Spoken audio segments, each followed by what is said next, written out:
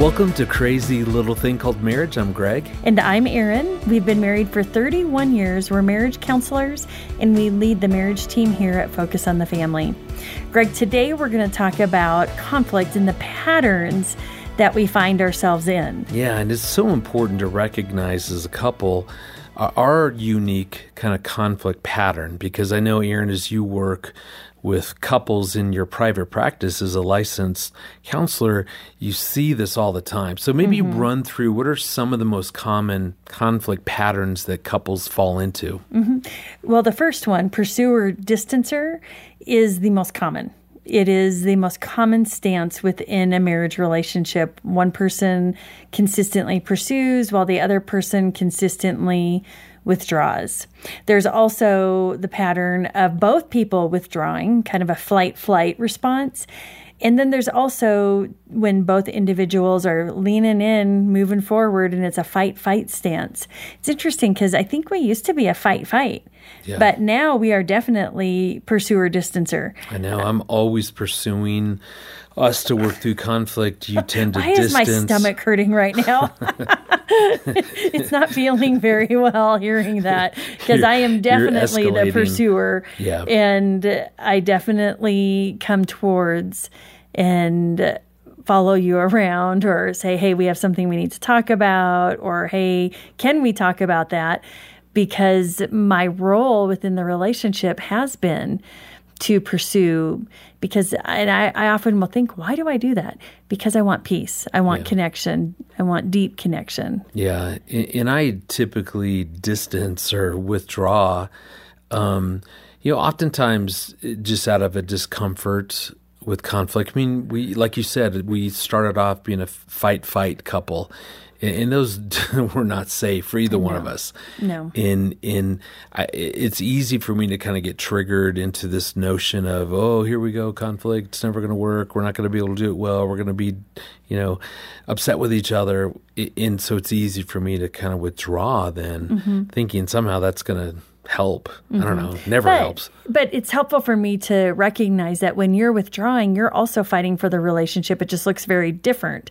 I pursue because I am like, we got to talk about this to make it better, versus for you, you retreat because it keeps the peace and at least we're not fighting. Yeah. So it's also super helpful to be able to see and understand, why is your spouse doing what they're doing? Yeah. And we would just encourage you guys to have that sort of conversation. Make it safe. Don't try in the midst of an argument to actually talk about the argument. You're withdrawing. Yeah. Why do you do that? But honestly, I mean, go on a little walk together and just say, what are we? Are we the pursuer, the distancer? Are we the withdraw, the fight? And kind of, why is that? What did we learn growing up? What did we watch our parents do, our family of origin? What did we observe and learn about conflict? Well, not only our family of origin, but what have we learned over 31 years of marriage within our relationship? What works, what doesn't, what we've trained each other to know is safe or not safe. And, fight didn't work, and it wasn't safe for either one of us. Yeah. And make it a starting place just to notice, observe your own conflict style, because that's really what we're going to focus on this episode is how to work through and repair, manage conflicts well. And we've got some great segments coming up. Later on, Erin and I are going to break down what we call a reactive cycle and give some practical tips on how to get out of that. We'll hear a question from one of our listeners who wants to know, how can she stop avoiding conflict and enjoy spending time with her spouse again? But first, we had a great conversation with our friends Chad and Angela Imhoff about understanding why we react in conflict. They're certified counselors with some great practical tips. So let's listen to the conversation we had with Chad and Angela.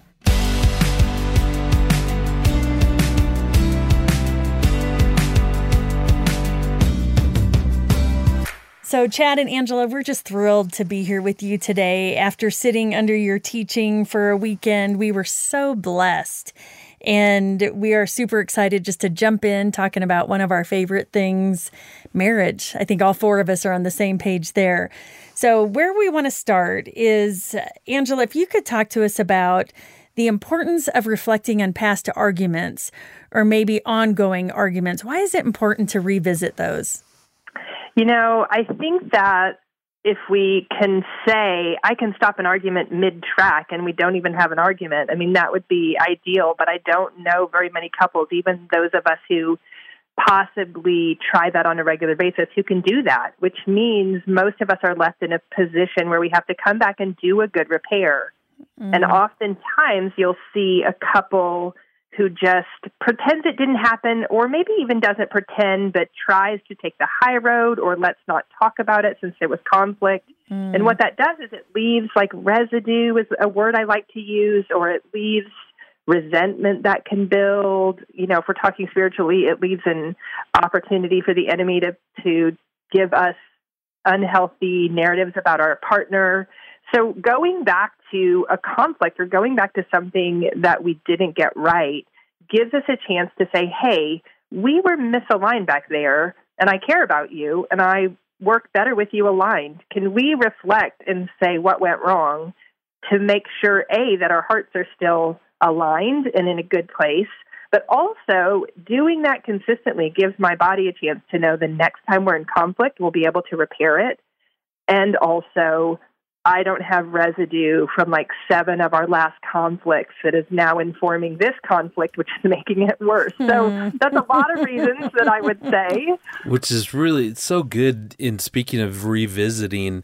So, Chad, tell us about I remember this story because you told it in the weekend marriage event that Aaron and I attended and listened to you guys, but I know that there was a big playground project that you had going on in your backyard that didn't go so well. So tell us about that, and then what did you learn from that? Well, it was great. We had this playground that we wanted to put in the backyard, and Angela and I are both pretty idealistic. We have ways that we want things to go, and so Angela and I are having a discussion about how we want this built, where we want it exactly, and I have this tendency to be more of the analytical kind of engineer sometimes, and she has this tendency to be more of like the vision person in our relationship. So she had a vision, and I had an engineering idea, and we dove into this. And eventually what I did was I just said, hey, I'm just going to make the thing as solid as I can and make it work. And so I ended up building out the play structure, basically, and we built it from scratch. So it was a lot of moving parts and pieces, and I ended up building the thing out, and we had to really come back and go, wait, we got off. She had a vision, and I think we landed on that vision eventually together, but we really had to go back and go, wait a minute, why are we in conflict over something that we both want to be good and beneficial for our kid, and something we both want to do, but we ended up in this kind of conflictual place about it. So we really went back to that and just said, what happened for you? What happened for me? How do we get lost in this process? So, Chad, would you say your demon dialogue took off at all in that experience? Oh, yeah, for sure. Speaking of demon dialogue, so Angela had a lot of points of input, and I had a lot of input that I was keeping internal in my head. That never happens. I like that he's saying she had a lot of points of input. Like, that was a polite way to say she had a really clear idea about how she wanted it to go. Well, Angela explained what is demon dialogue. There's a tendency or a pattern based on past experiences that try to help us get this distress cleared up or get this conflict resolved quickly. And usually one side will escalate or say, I need to increase urgency around this, or I need my partner to understand this the way I see it. And the other partner will go, wow, there's a lot of urgency to this, maybe more than it requires. I need to back up and give this some space. And those work against each other. So there's this interactional pattern of one person kind of increasing energy and the other decreasing energy. And the messages that they send in that are missing a connection, which then get us in what we want to call a cycle, where I'm now adding even more energy, and Chad, his tendency is adding even less energy. And in this particular instance, which is such a beautiful example of having to have a clear awareness, We're in the backyard. I don't operate power tools well, even though I'd like to think I do. And I'm with you. I need him, and I am mad about needing him, although God designed it that way.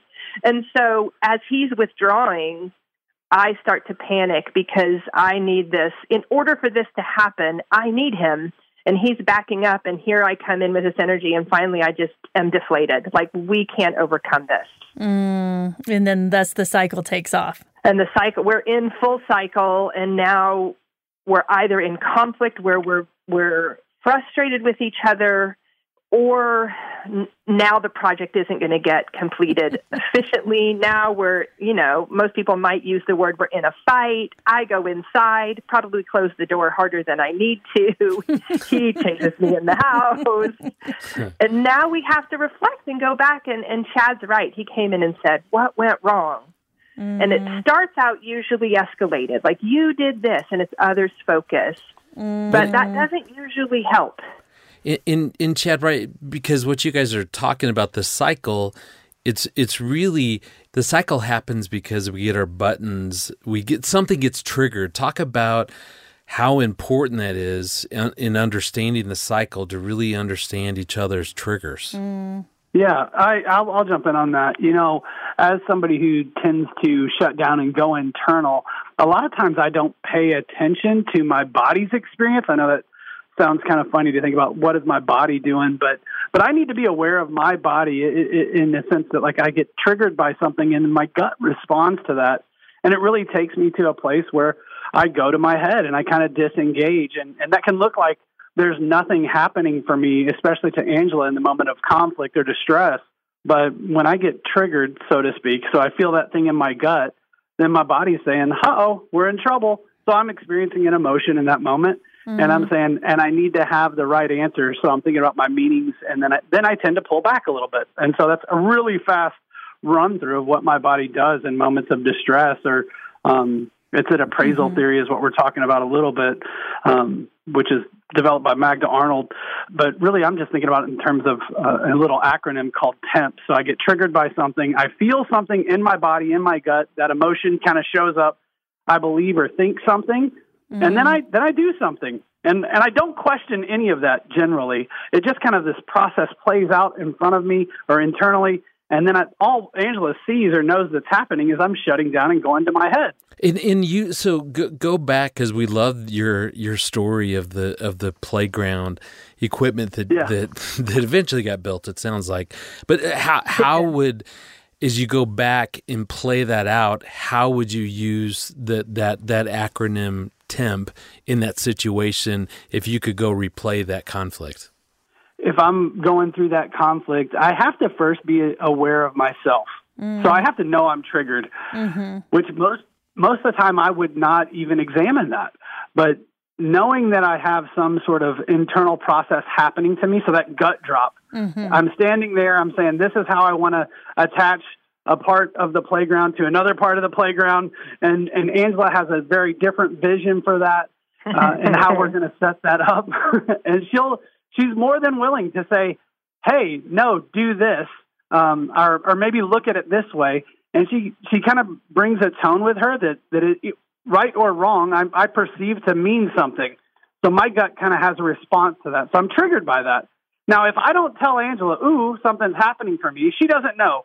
I'm really good at hiding that part of myself, or kind of keeping my poker face on, so to speak. So she says something, she presents something, and my body has a response to it. And then I go to my head, and I don't necessarily let her into that process. Am I making sense with that? Totally. And what you're really describing is your part of the cycle, right?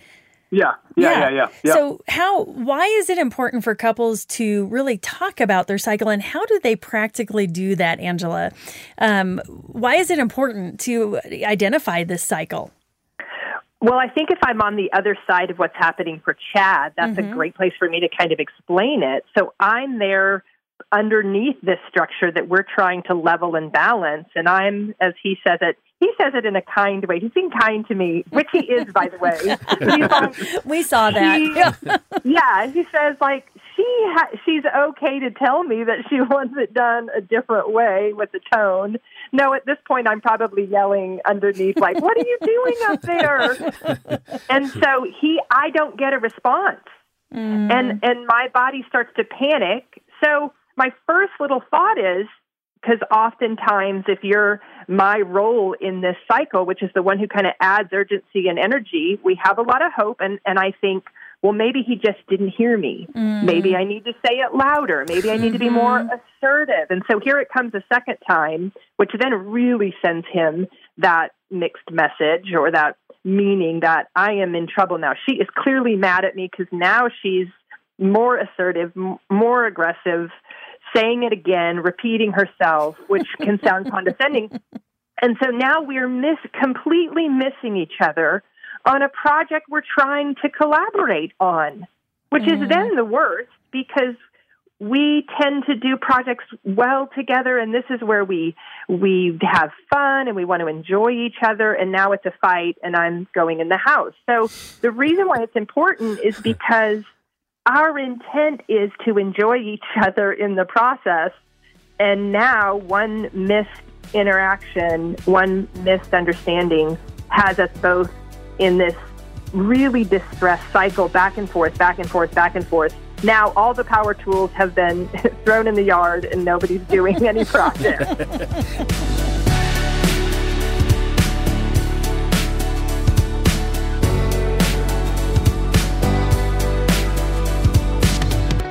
Well, Erin, I so appreciate the Imhoffs, their vulnerability to honestly talk about their conflict. I love it when couples are willing to go, okay, hey, let's be honest. Here's what's really going on for us. And I'm just drawn to that. And a part of what they were talking about is, the why behind why we react. Yeah, and that's what I so love about them is that they're not just, yes, we have conflict, of course we do.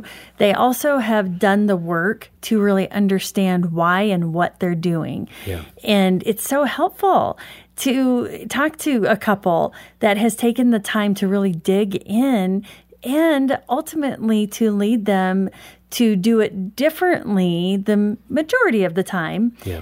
Sometimes it doesn't go well, as they talked about, but they know why, on the flip side, why they've done what they've done. Yeah, well, let's talk about that because we often encourage that. I mean, if you've heard other episodes of our podcast, you know that usually when we're answering a question, we always start with what is going on for you. So, Erin, maybe over the years, let's just both talk about what have we learned about why we react the way that we do in the midst of conflict. Mm-hmm.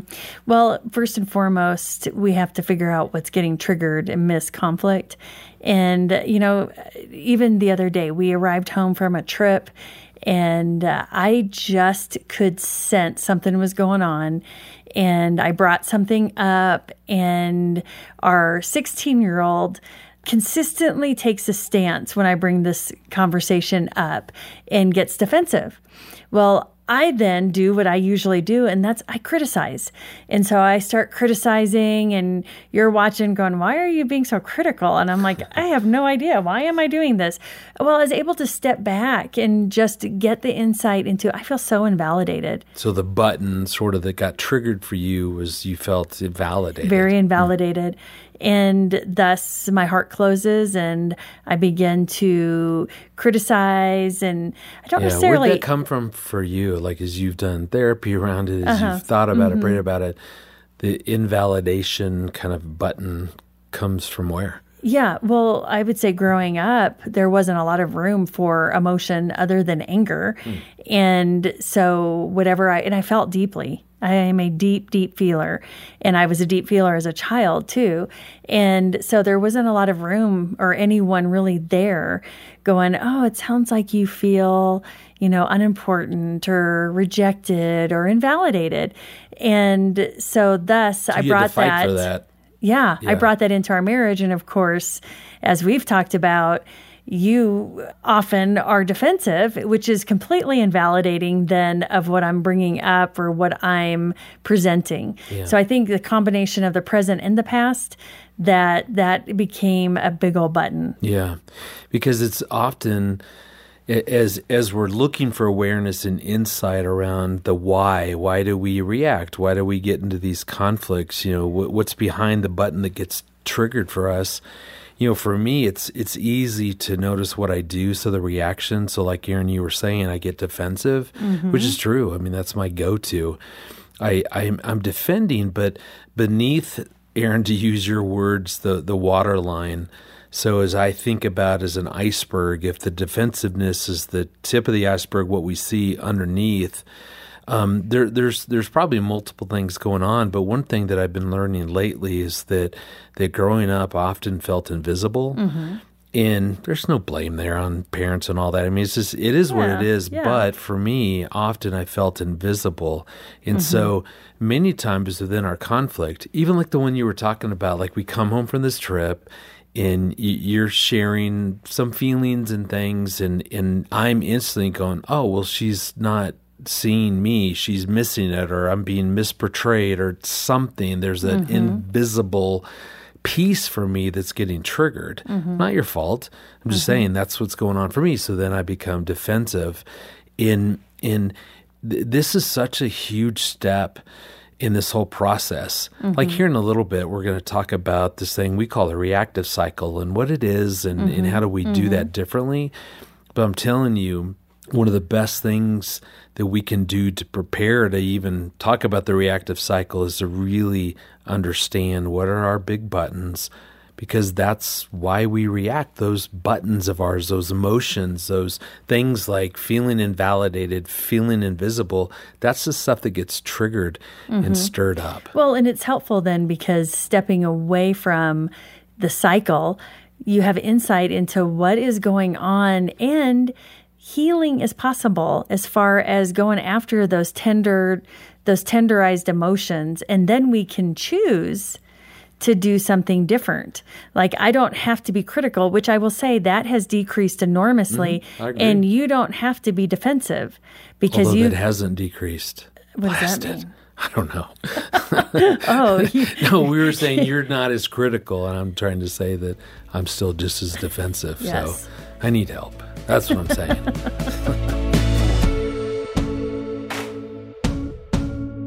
So, Erin, we kind of teased in the last segment this idea of the reactive cycle, and we kind of jumped in to go, okay, the reactive cycle begins because our buttons get pushed, and so we kind of spent some time really going, okay, what's behind all that? Maybe it's family of origin, maybe some wounds. There's reasons why these particular emotions have become so sensitive. So let's explain then the reactive cycle and the different components that create this ongoing cycle of conflict within our marriage. Yeah, and we talked about previously, that we all have these emotional buttons, these sensitized emotions. For whatever reason, they're sensitized. They're tender. It's like we have a bruise. And so when our spouse pushes them, they don't create them, they push them. And it's not that we do that on purpose even. No. Maybe, but no, you most will of push it, my buttons. Yeah. You're very good at it. I've had a lot of practice. Yes. No, but we all push our spouse's buttons because of the level of intimacy in the marriage. And, really, these emotional buttons, sensitized emotions, they are fears. You could insert the word fear in front of any one of the emotional words. So fear of being invisible, fear of being invalidated, and that fear drives a whole lot. And so when they get triggered, when you tap them, which you will, and you do, our hearts shut down. And when our heart shuts down, we are no longer safe relationally. We're not thinking clearly. We're in fight or flight. And then we head into a reaction to make the feelings stop because we don't want to feel invisible or invalidated or rejected or failed or not good enough, whatever it is, whatever the emotion is. We don't want to feel that. So we do something in an attempt to make that feeling go away. Yeah. And we've probably told this story before, but it just shows you that we all bring these tender buttons, these emotions into our marriage, we had been only married just a few weeks. And remember, you asked me, you were just laying there, and all of a sudden you go, hey, how do you think I'm doing as a wife? Mm-hmm. In thinking back, right, you were really wanting what in that moment from me? I wanted affirmation because I was fearing that I wasn't good enough. Yeah. And that was something I walked right into our relationship. So I did ask. Yeah. I asked you. You wanted validation, right? Yes, I did want validation. And I wanted to know I was enough. And so I asked a simple, straightforward question. Hey, we've been married for 2 weeks now. How am I doing as a wife? Yeah. And I wasn't understanding. I wasn't savvy enough now, 31 years later. Now I understand what was really going on, but I wasn't savvy enough to almost go, hey, before I answer that, tell me about what's going on. Are you feeling nervous? Are you feeling insecure? We've been married 2 weeks. Are you asking this for any reason? Which you were saying, I was insecure. Yeah, and I don't know that I knew why I was asking it. I just was. Right. And so I wouldn't expect that you would have known, but it did create quite a disaster. Yeah, because I just thought it was this kind of strange, we're laying in bed. You asked this question, how am I doing as a wife? And so I just, I said fine, and that must have triggered you a little bit more, so probably invalidated you. And so then I think then you asked me to rank 0 to 10, which is so funny because it's so random. I was working as a labor and delivery nurse, and I asked ladies when they came in labor 0 to 10, how bad is your pain? For whatever reason, I decided that would be a good rating scale to use in this scenario, because you said fine. I was like, what does he really feel? Is fine good? Is fine bad? And so 0 to 10, how am I doing as a wife? And you came back with a lovely number of 9.3. And of course, today I'm like, 9.3 would be awesome. But back then, I was one of those academic students, 98% and above was passing. And so a 9.8 would have been acceptable. It's just funny, again, thinking back 31 years ago, just that discussion, because, again, I had no clue that all of a sudden now we were in the reactive cycle, because, when I said a 9.3, which again, you said you were a high, you got great grades. Well, I was a C student. Yeah. And so anything above a 5, a 0.0 is improvement for me, and that would have been a great thing. But for you, that was really failing. Again, we knew none of this. Right. And so all I remember is that I rated you that, thinking, now we can get out of this conversation. And then you start to cry, which totally pushed my button. I felt like a failure. I felt like I'd made a mistake. So the moment you start crying, and why would you say that? Like, that's terrible. And I'm thinking, that's a great thing. And so I'm defending. So remember, we're saying that our buttons get pushed. So you probably felt you were already wondering if you weren't good enough. And so now I rated you in such a way that now it's confirmation that you're not doing a good job. Right. In your mind, a 9.8 would have been the only acceptable response. And so now I can see that. I think I've done something wrong. I'm feeling like a failure. My heart shuts down. So then I just simply react, which is I start to defend my number, and I'm explaining. It's kind of that invisible piece also gets pushed in there, because I'm like, well, you're missing my heart. You're missing what I meant. I didn't mean that the way you took it. Yeah, and that doesn't work at all, because it gets us stuck in this cycle that when my buttons get pushed, my heart closes, I react. Well, it taps right into your buttons, your heart closes, and you react, and thus we are off to the races. Yeah. And so many times couples will come in and they say, gosh, we just have this pattern, and it's crazy, and it drives us nuts, and we camp out there so often, and it's called the reactive cycle. Yeah. And that is exactly what happened when I asked you that question. And I think it ended when you were so frustrated, because I just dug in, because again, it's all reacting. I dug in, I doubled down on my, 9.3, and I'm explaining that Jesus is the only perfect 10, which is true. But, so you can't be a 10, so you're 9 point something, and, it got ridiculous. But it's just the reactive cycle. I think you got so frustrated, remember, that you go, fine, I may be at 9.3, but at least I'm not a 5 like you are. Yikes. And then as a C student, I thought, yeah, that's actually about right. So we had no idea that what was going on is called the reactive cycle. At least we call it that now. And it's simply your buttons get pushed, your heart shuts down, and you react. And that creates a cycle. You spin around and around and around. And so Erin and I want to make this super practical for you. So we invite you to go to reactivecycle.com. We'll put the link in our show notes. And you and your spouse can actually take this. It's just a quick little assessment. It's free. You can take this. It'll give you a clear image, an actual picture of how your buttons and reactions, their buttons and reactions, how that just plays out. You'll see it. That was so good. When we first time, years and years and years ago, wrote out this reactive cycle, and we actually saw what we did on paper, and it just normalized it, going, that's what we do every time. Yeah. And so we'll talk about how you break out of that, something we call the care cycle on a different episode. But for now, boy, take that, get that image, and begin that conversation. Is this what really goes on when we experience conflict?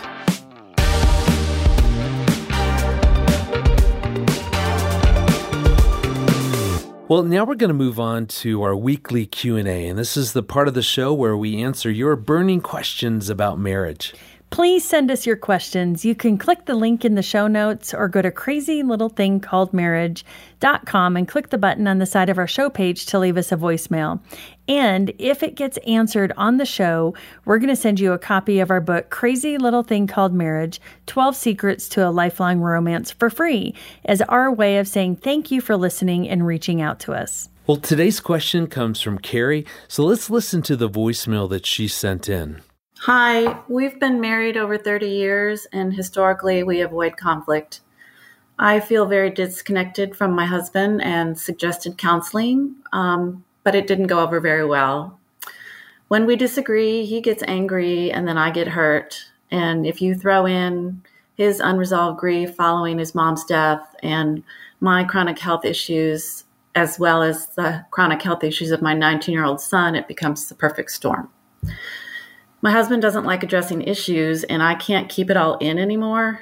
It's led to a lot of anxiety and resentment in me. He thinks we're fine, but I'm unhappy. I'm seeing a counselor regularly, which has helped, but I don't really enjoy spending time with my husband anymore and feel very guilty about that. What would you suggest? Thanks.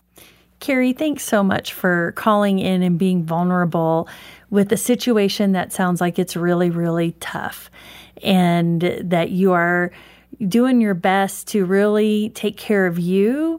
You're going to counseling, and sounds like that's helping you, but the frustration then becomes of, how do I really reach my husband amidst him believing everything is fine when you're saying it really isn't?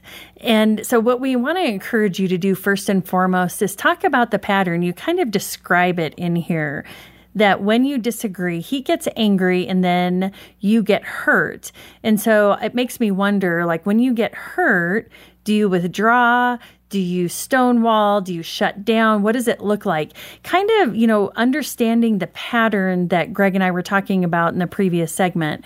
What is... when you say hers then, or theirs, maybe is more of a fight withdrawer. Yeah, right? So a pursue withdrawer pattern. Okay. And so, understanding what's really happening. Take that reactive cycle assessment, even if it's only your side of the equation, because then you can see, what am I doing? Why am I doing what I'm doing? You can always invite your husband in, and it would be awesome if he would take it as well, because then you would understand for him. You maybe present it in that way, like, hey, I really want to understand what this cycle is that we get into when we disagree. But specifically, I want to understand me, but I really want to understand what happens for you as well. Would you be willing to do this for me? Because it then, Erin, when you say then, it really boils down to what is it that I can do differently? Mm-hmm. I can't control you. Correct. In the same way that Carrie can't control her husband, right, as much as she would love him to maybe not get angry or not react in the way that he is. still, I mean, there's no power there. I can't do that. So the power comes from going, what can I control? And then let me focus on that.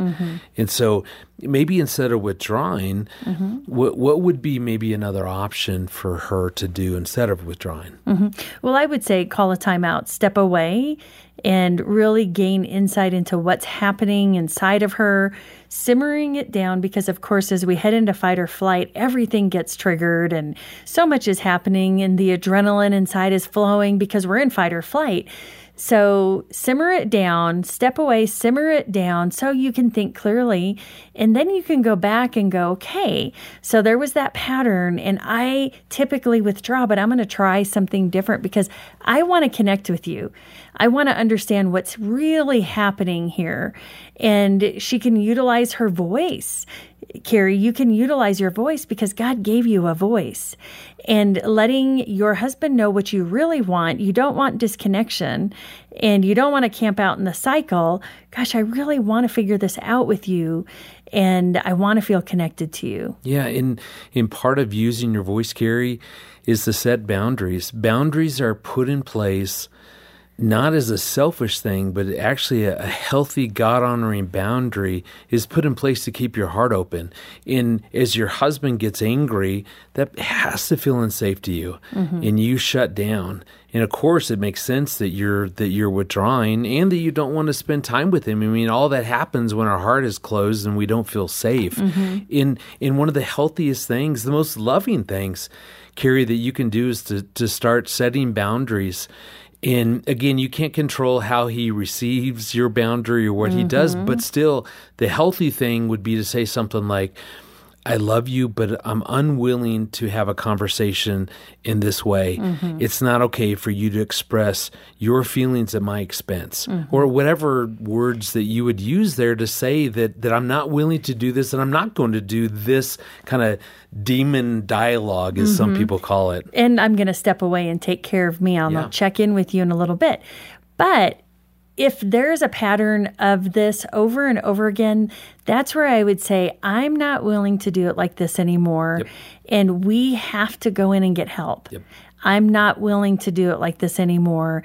And even, with your individual counselor, if she's willing to have him come in and just help you express that to him and then send you off to marriage counseling would be super helpful. But sometimes a spouse is unwilling. So I say, keep working on you, keep becoming aware of what is happening inside of you, how you're reacting, but also setting the boundaries of this is not acceptable for you to scream, yell, get angry, whatever it is at me.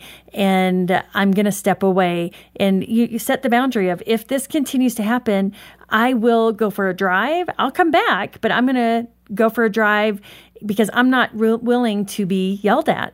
That is not okay. Because you're protecting your heart, and God has given, Carrie, you that responsibility, your heart, your responsibility, and you're saying, I don't want to have my heart continue to be closed, because you even talked about how you said, I don't really enjoy spending time with him anymore, and I feel guilty about that. And Carrie, we just really encourage you to recognize what's going on. When you don't feel safe, your heart shuts down, you don't want to spend time with the other person. Don't feel guilty about that. Recognize, I'm not feeling safe here. Of course my heart is shut down because I'm protecting my heart. And therefore, boy, we need to do something differently. And so again, you can't control him. You can begin, Carrie, to figure out, what is it that I need inside my marriage for me to feel safe so that my heart opens and that I do enjoy then spending time with my husband. And so give him that sort of feedback. I love you. I'm not willing to do conflict the way we've been doing it. I've noticed that my heart has really shut down because I'm not feeling safe.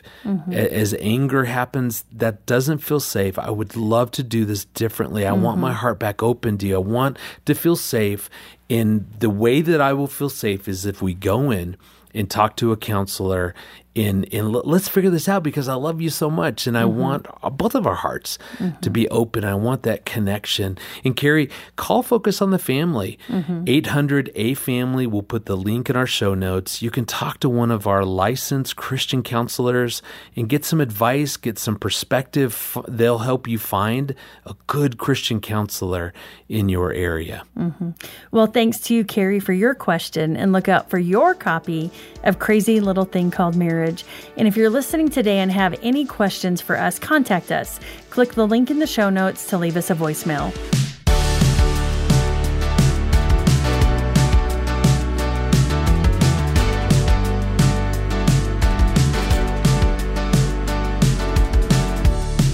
Thank you for joining us for Crazy Little Thing Called Marriage.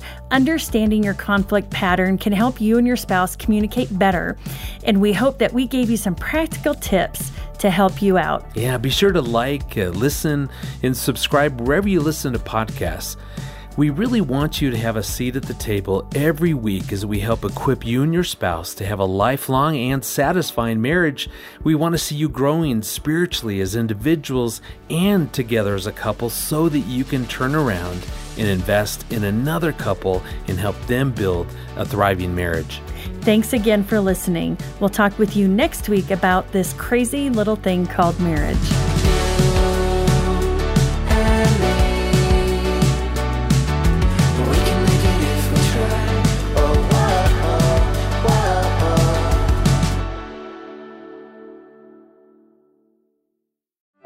Is your marriage holding on by a thread?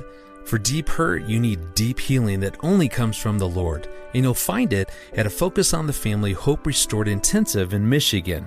Our licensed Christian counselors will help you and your spouse get to the root of your issues in just 3 to 5 days. And it works. 80% of the couples are still married 2 years after attending. Learn more at hoperestored.com and talk with a trusted advisor. That's hoperestored.com.